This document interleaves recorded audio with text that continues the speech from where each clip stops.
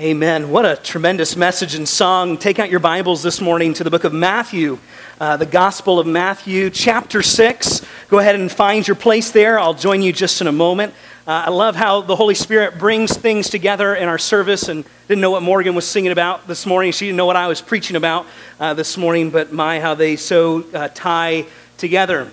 Matthew chapter 6, find that in your Bible. We'll turn there in we'll read that in just a moment.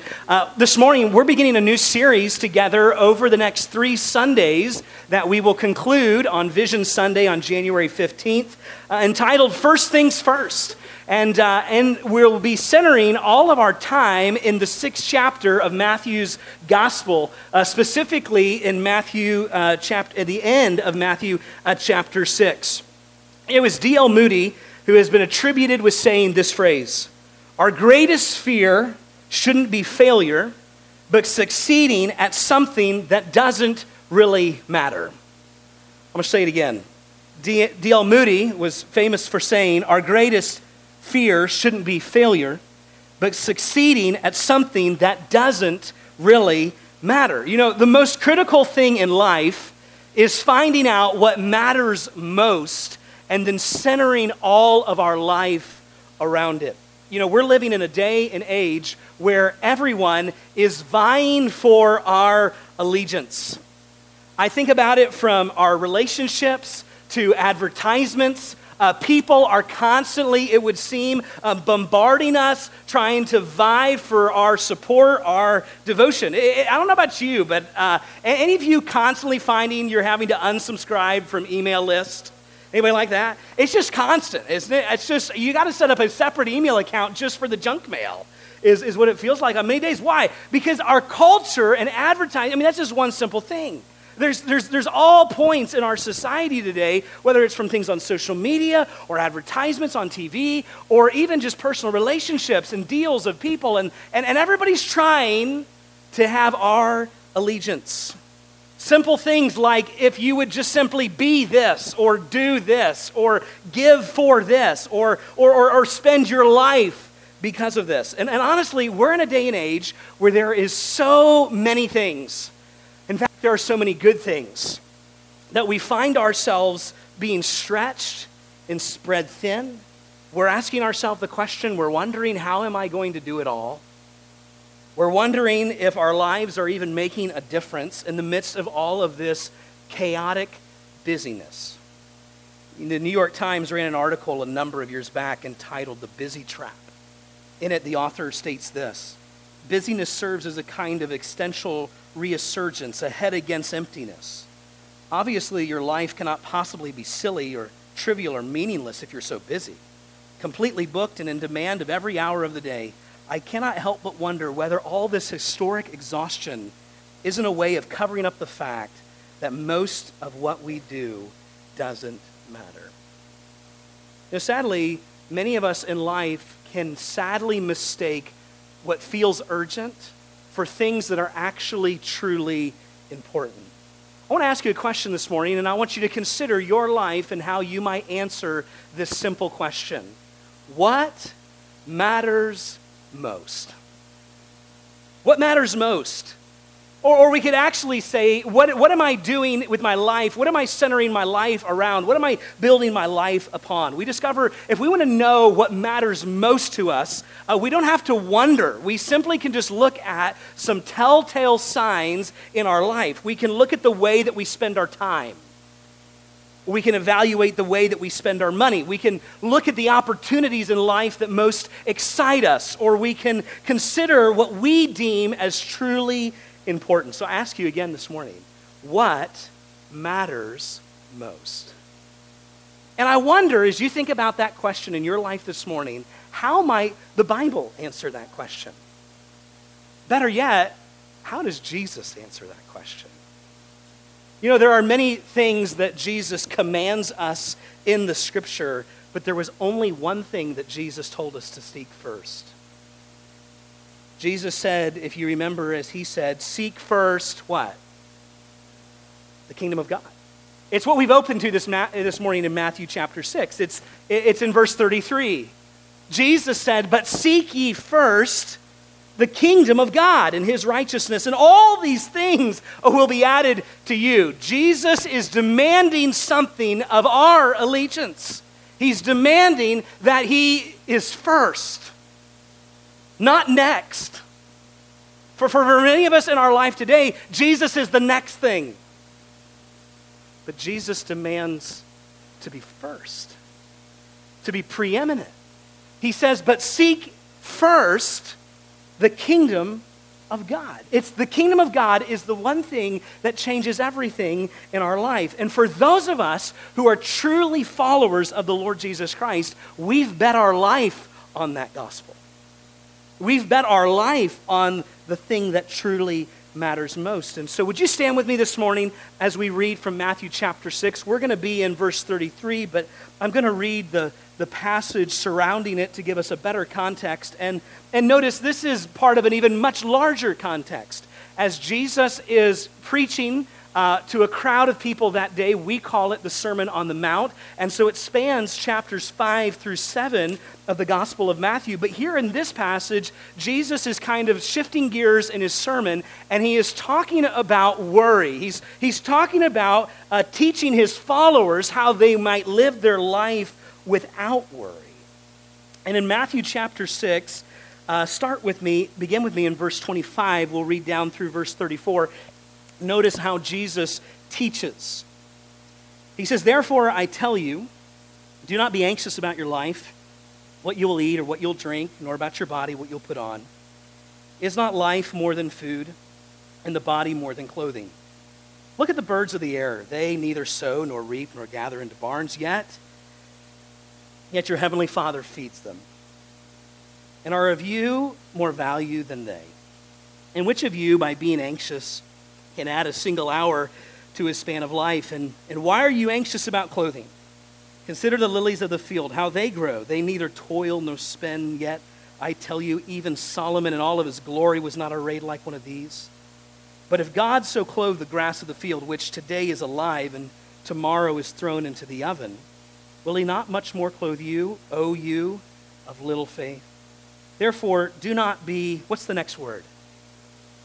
Say it louder. Therefore, do not be anxious, saying, what shall we eat, or what shall we drink, or what shall we wear? For the Gentiles seek all these things, and your heavenly Father knows that you need them all. But seek first the kingdom of God and his righteousness, and all these things will be added to you. Therefore, do not be anxious about tomorrow, for tomorrow will be anxious for itself. Sufficient for the day is its own trouble. Father, Lord, as we bow our heads and our hearts right now before your word, Lord, we want desperately to hear your voice. And we know, Lord, as we open up your word, that we hear you speaking to us. And God, what you have said many, many, many years ago, Lord, this is still being said today to each one of us that are here. Lord, you want us today to consider our life. You want us to think about our life in the way that you see it. And Lord, you want us to, by faith, trust you in full dependence for what you can do in our lives every day. But Lord, we first must seek your kingdom. And so I pray, Lord, that you would help us, that your Spirit would be our teacher this morning. Lord, that you would fill me with your Spirit as I proclaim your gospel. And we ask it in Jesus' name. Everyone said? Amen. You may be seated. You know, there's over like 300, I think someone said there's like 365 times in the Bible that you can find this phrase. It's the phrase that Morgan sang about this morning. It is the phrase, fear not, or in other places, it's translated, do not fear. Either way, 365 times is a lot for the Bible to say it to us. And when you think about that, I think about the fact that if the scriptures are revealing that to us in that way, that why is it telling us, why is the Bible so constantly and frequently, it would seem, in many places, telling us not to fear? Because God himself knows the propensity of the human heart, and that is what? That men and women would be anxious and fearful. It's just part and parcel of life. And Jesus that day, as he is teaching them that day on the hillside, Jesus is not entering into some academic, theological discussion with his disciples on the nature of the kingdom of God. It wasn't as if they were in class and Jesus was giving them all these bullet points of what the kingdom was and they were, trying to figure it all out. No, Jesus was just simply responding to and addressing questions that were coming from his disciples, things that were coming up from his followers, and they were questions, if you look in your Bible, you'll see they were very simple questions. It's questions of food. It's questions of clothing. And on the surface, that's what it appears to be, that we could actually kind of look at this passage and on the surface say, oh, well, I don't know if I'm really in America today, here where I'm at, living in Catawba and the things in my life, am I worried about food and clothing? Some of us may be. But I would dare say probably this morning you didn't have one of those worries coming to church this morning.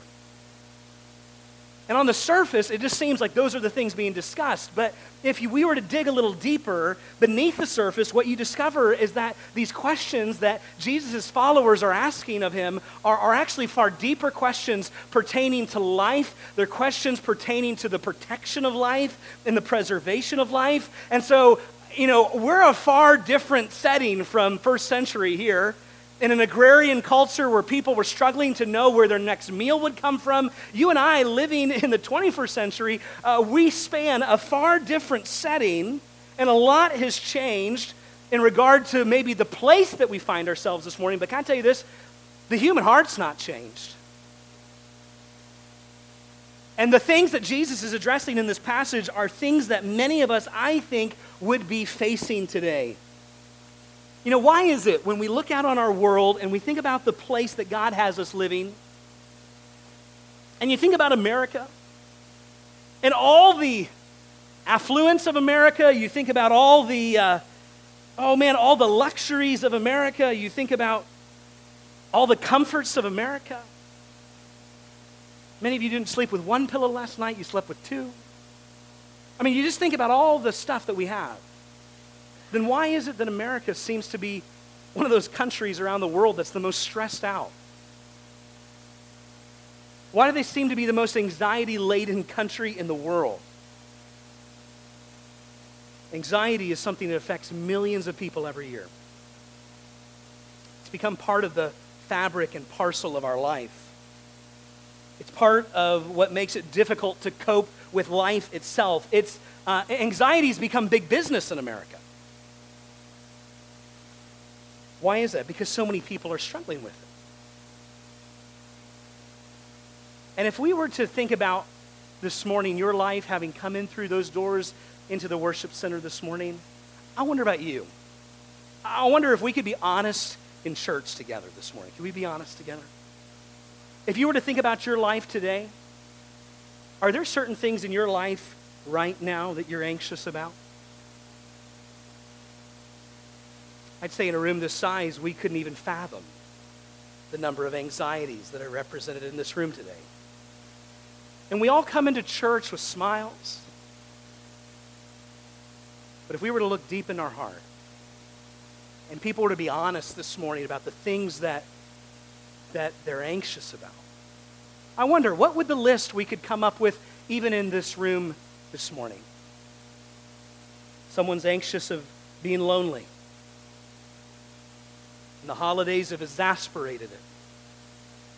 There's a fear of wondering if you'll ever be married. Some of us this morning, we have a fear of failing, a fear of thinking that we're not enough. And every time we don't live up to the standard that we set for ourselves, we're reminded of just how far our shortcomings are. Some of you are looking out on the horizon of your life this morning and the upcoming changes in your life, and it is a great cause for anxiety. Some of you this morning are experiencing the loss of a job. Maybe you're in the time of a season in your life where you face a recent diagnosis. Maybe there's something happening in your life this morning that you're just not okay with, and you're grappling with the fact of what to do about it, and you found yourself being so anxious. Some of you are finding the retirement account that you had built for yourself is not going to go as far as you hoped. And so there's all these anxieties. And I'm telling you, man, anxiety is a real thing. It affects so many people. And many of us this morning, I think we've come into the worship center today, and when we just look at somebody's life and we think that they're all right, but what we cannot see is this invisible backpack of anxiety, this invisible backpack of worry, and they've trudged it into the room this morning. It is heavy, and it's weighing them down. And they're overwhelmed. They're on the edge of giving up. They feel crushed under the burden of what they're facing. And this morning, these are the kind of people that Jesus is speaking to on that day, on that hillside. People who were facing real things in life and real anxieties and wondering how they were going to cope with it, and wondering how they were going to work it through, make it through, and underlining all those anxieties is like the great anxiety of all. And that is the fear of death. And some of you, you're there this morning. Your mind this week's just been spinning on repeat, and you're struggling through these things, and you're here this morning, and all of this is weighing on you. And like I said, the holidays have exasperated, and you're crushed under the weight of everything, and you're just asking yourself the question, how am I going to make it?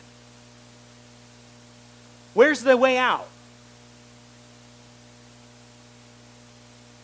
And we all call it what we want, right? We can call it anxiety. Some of us don't like the word worry, concern. Call it whatever you will. It's this anxiety, this worry that begins to eat at our soul. The word worry comes from an old English word that gives this idea of to strangle or to choke. It's the idea of like a noose as it's just being tightened. And that's how many of us feel mentally, emotionally. We just feel like the anxieties of our heart are just straining us so tight, like we can't breathe. We can't see a way out of it. We're engulfed by the fear of the worry of all of these things, and we're experiencing this kind of mental and emotional strangulation. And what does Jesus say to those people? He makes a statement. He says it 3 times. Do not be anxious. Could you imagine the words of the risen Christ saying that to you this morning? Justin, don't be anxious. Jeremiah, don't be anxious. Nancy, don't be anxious. Can you hear Jesus' words on the hillside? As he's been teaching about all of these things, and he's thinking about the complexities of our lives, and then he makes this statement. He says, don't be anxious about your life. All of it. Your emotions, your well-being, your mental, all these things. Jesus is saying, don't be anxious about it. And some of us, we hear those words that Jesus said, and we said, man, that sounds so insensitive. Does he not care about my life? You hear Jesus' words to say, do not be anxious. And Jesus, he ends the passage there at the end of verse 34, and he's basically saying, what's the answer for his anxiety? Jesus says, take it a day at a time. Take it a day at a time. You say, wait, I need more than that. Well, what does he really say? You see, Jesus is not saying that all of those things this morning that you're feeling are not important. They are important. They are. His point is actually quite the opposite. Jesus is not saying to forget about it. Jesus is not saying try to run from your anxiety. He's not saying to ignore it. He's not saying to deny it. Jesus this morning is acknowledging it. He's acknowledging our anxiety. He's noticing it in us. And I wonder this morning if God the Holy Spirit were to put his finger on what is causing the most anxiety in your heart today, what would he put his finger on? And it is that he says to each one of us, do not be anxious. You see, Jesus is actually underscoring for all of us this morning that whatever is on our heart that we are so concerned by is actually something that he's concerned about for us. But it's not first. Jesus said in verse 33, notice in your Bible, this very straightforward promise. Jesus responds to our anxiety, and how does he do it? He gives us this very simple promise. He says, will you say it with me? Lift up your voice as we look overhead. But seek first the kingdom of God and his righteousness, and all these things will be added to you. You see, as Jesus is talking about all these things, those are all the things in our life that we're anxious about. Those are all the things in our life that we're worried about. They're all those things in our life that seem to be strangling us in the cares of this world, and they've gripped our hearts so firmly. And Jesus is aware of those things. He says, but first, seek the kingdom of God. Actually, you go through the Gospels and you look at the number of times that Jesus is talking to people. I think about that one guy that wants to follow Jesus. You remember? He says, Lord, I'll follow you, but first let me do this, and then I will fill in the blank. What do we discover? Jesus isn't up for being next. He's to be first. He's to be first in our life. This is not first in a sequence of order. It's not Jesus, then. No. This is Jesus being preeminent of all of it. This is him being first over all of it. This is him being king over all of it. And recognizing his rightful place, recognizing our allegiance to this king. And Jesus says, but seek first the kingdom of God and his righteousness, and all these things will be added unto you. In another place in Scripture, we're told that we're to cast all our anxieties on him because he cares for you. In other words, Jesus is wanting each one of us to prioritize the kingdom of God in our life above everything else. And that when the kingdom of God is prioritized in our life, notice here very clearly, it does not minimize those other things in our life that we're anxious about. It does not minimize the other things that we're concerned about, but it brings them into a right perspective. And this is God's desire for each one of us.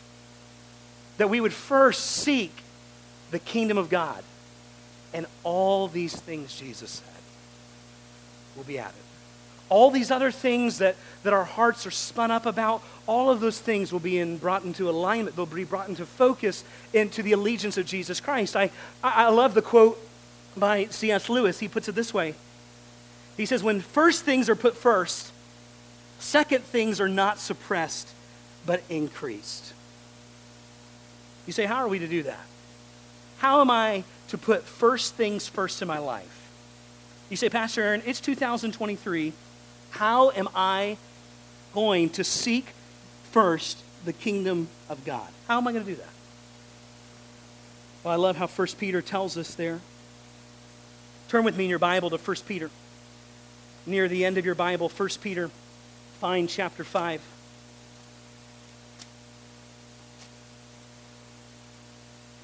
Peter was one of the disciples that day that was standing there on the hillside hearing Jesus' words about life not being anxious.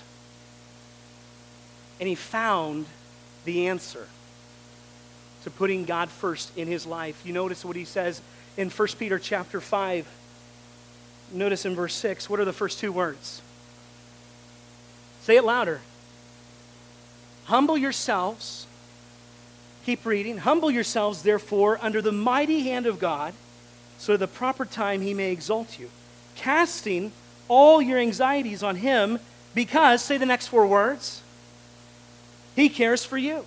Be sober-minded. Be watchful. Your adversary, the devil, prowls around like a roaring lion seeking someone to devour. Resist him. Stand firm in your faith, knowing that the same kinds of suffering are being experienced by your brothers throughout all the world. And after you have suffered a while, the God of all grace, who has called you to his eternal glory in Christ, will himself restore, confirm, strengthen, and establish you. To him be dominion forever and ever. Amen. You see, what Peter is telling us something very clearly is, how are we to seek first the kingdom of God in our life? We are to humble ourselves before the Almighty, and the verb there is casting all our anxiety on him. Humble yourselves, therefore casting. It's this picture of The verb there is a very hard word. It is not this idea that you took something in your house and you gingerly placed it on the mantle. It's this idea that you came home after a long day of work and you took your bag and you just sling it. You know, it's just casting. It's this picture of what a fisherman would use with their net. As they take that net, they cast it far. It's this picture of a donkey getting ready to be ridden, and they take that saddle and they throw it up on there. It's just this aggressive. It's actually a very strong verb in the New Testament. And so, what is the point of all of this? Humble yourselves, therefore, under the mighty hand of God, and cast your anxieties on him. Some of us need to humble ourselves before God.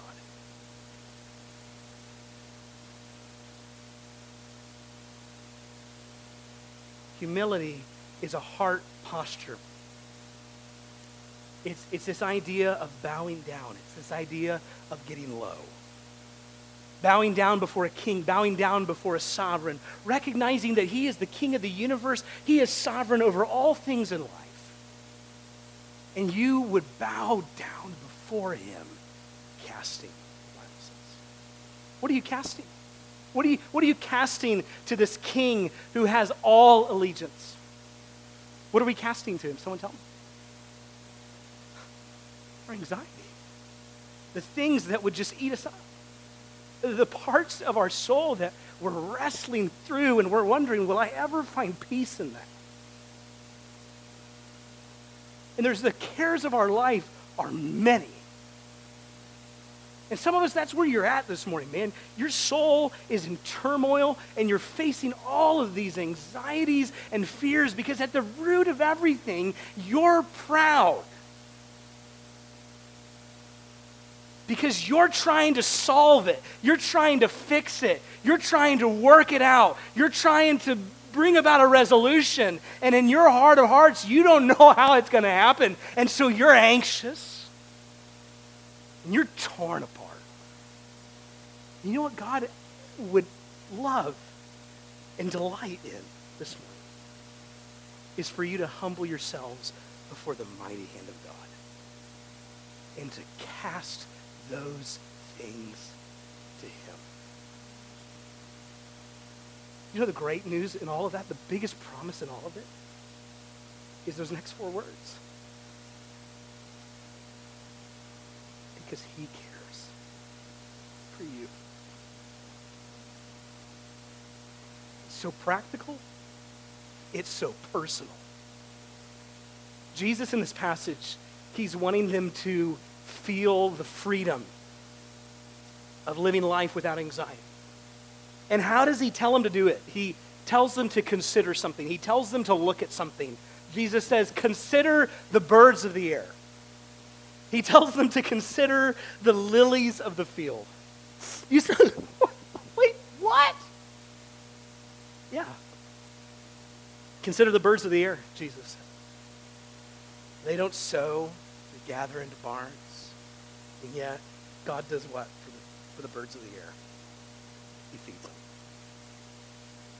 Those birds aren't freaking out over their next meal.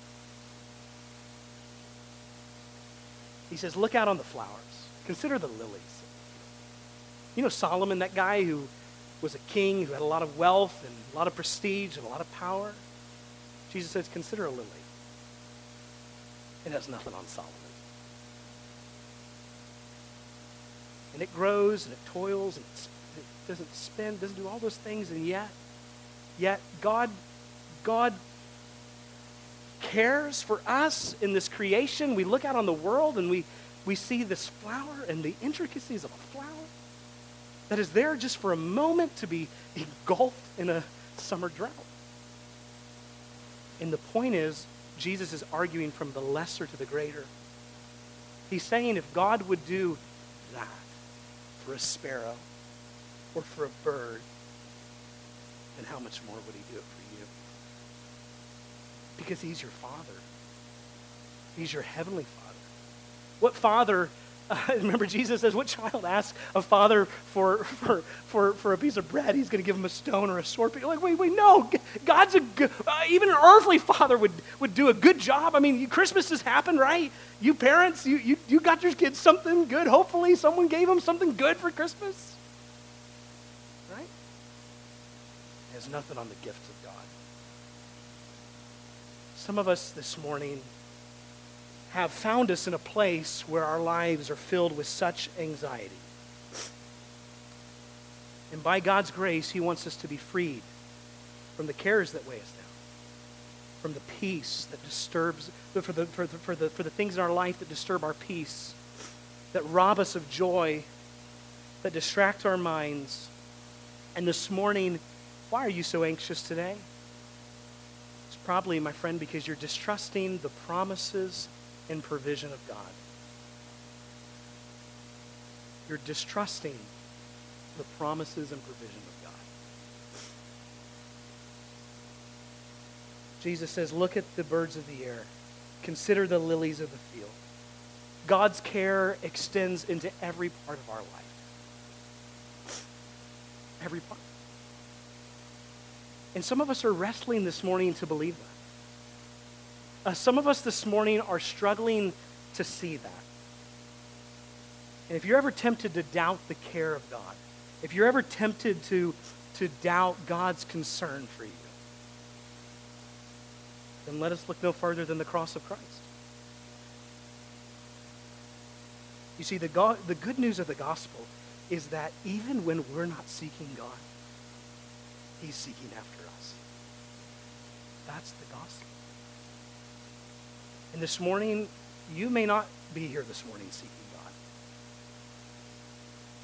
But the good news is he's seeking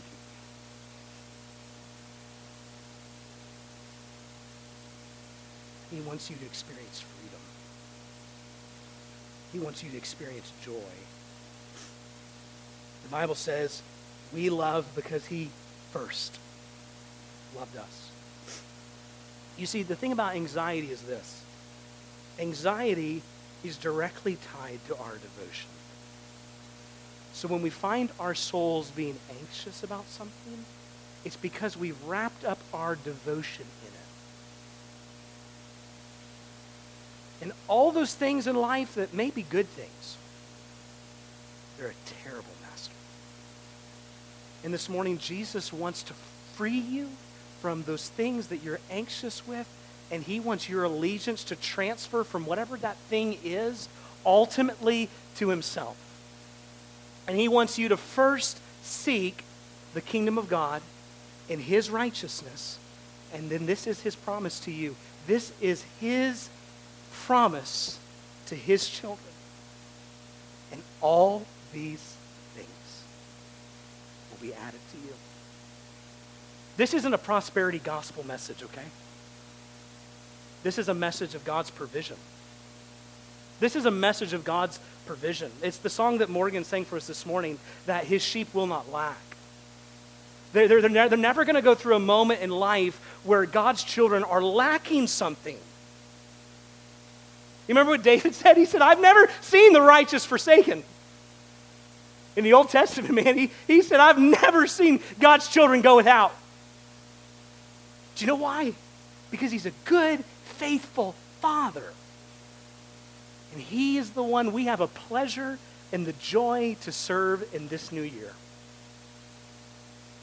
And so this morning, I don't know where you're at. I don't know what you've dealt with this week. I don't know how torn up your soul has been.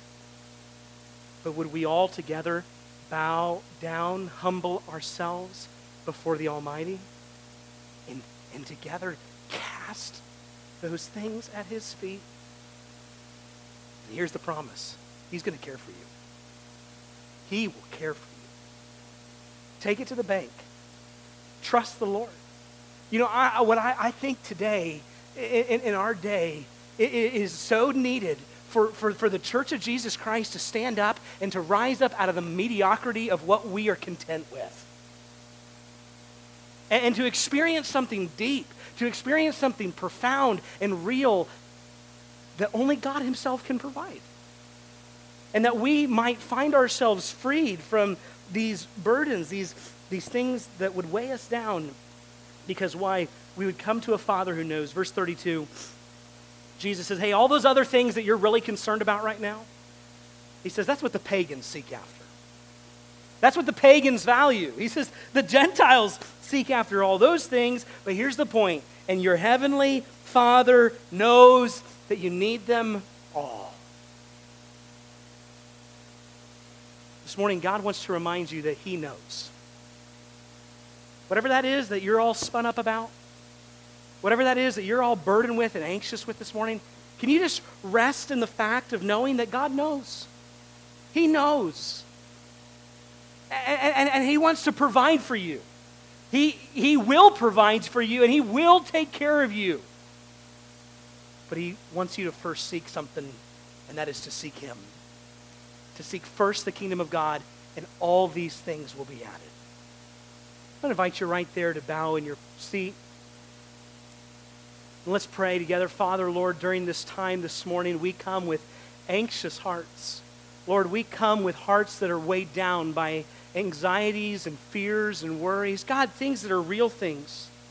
Things that are facing us this week, and we're struggling to ask the question, how are we going to do that? How are we going to make that work? How are we going to get through this? And Lord, before we just jump ahead of you, will you, Lord, this morning, would you just remind us that you know what we need? And God, I pray this morning for that person that's here, and God, they're wrestling with this. Lord, would you surround them today with your presence? Lord, would you surround them today with the comfort of the Spirit of God that, Lord, in just a loving way, the way that only you can, Lord, to remind them of how much you care for them. And to remind them, Lord, that you have a plan for their life in your mission and in your purposes.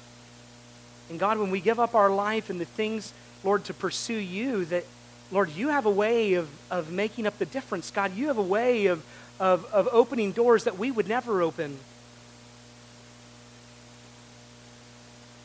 And so, Lord, I pray this morning that as folks in this room are humbling themselves before you and casting, Lord, these anxieties to you,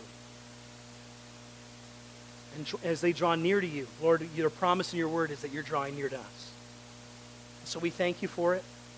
Just heads bowed, eyes closed. Jessica's going to play. I give you just an opportunity this morning to respond in whatever way God's led. There's some people up here that have put in a prayer card that would ask that we would pray for them. I invite you right now just to come and to kneel up here at the steps. Pray for one that's requested prayer this morning. But I invite you right now, right there in your seat, to meet with God.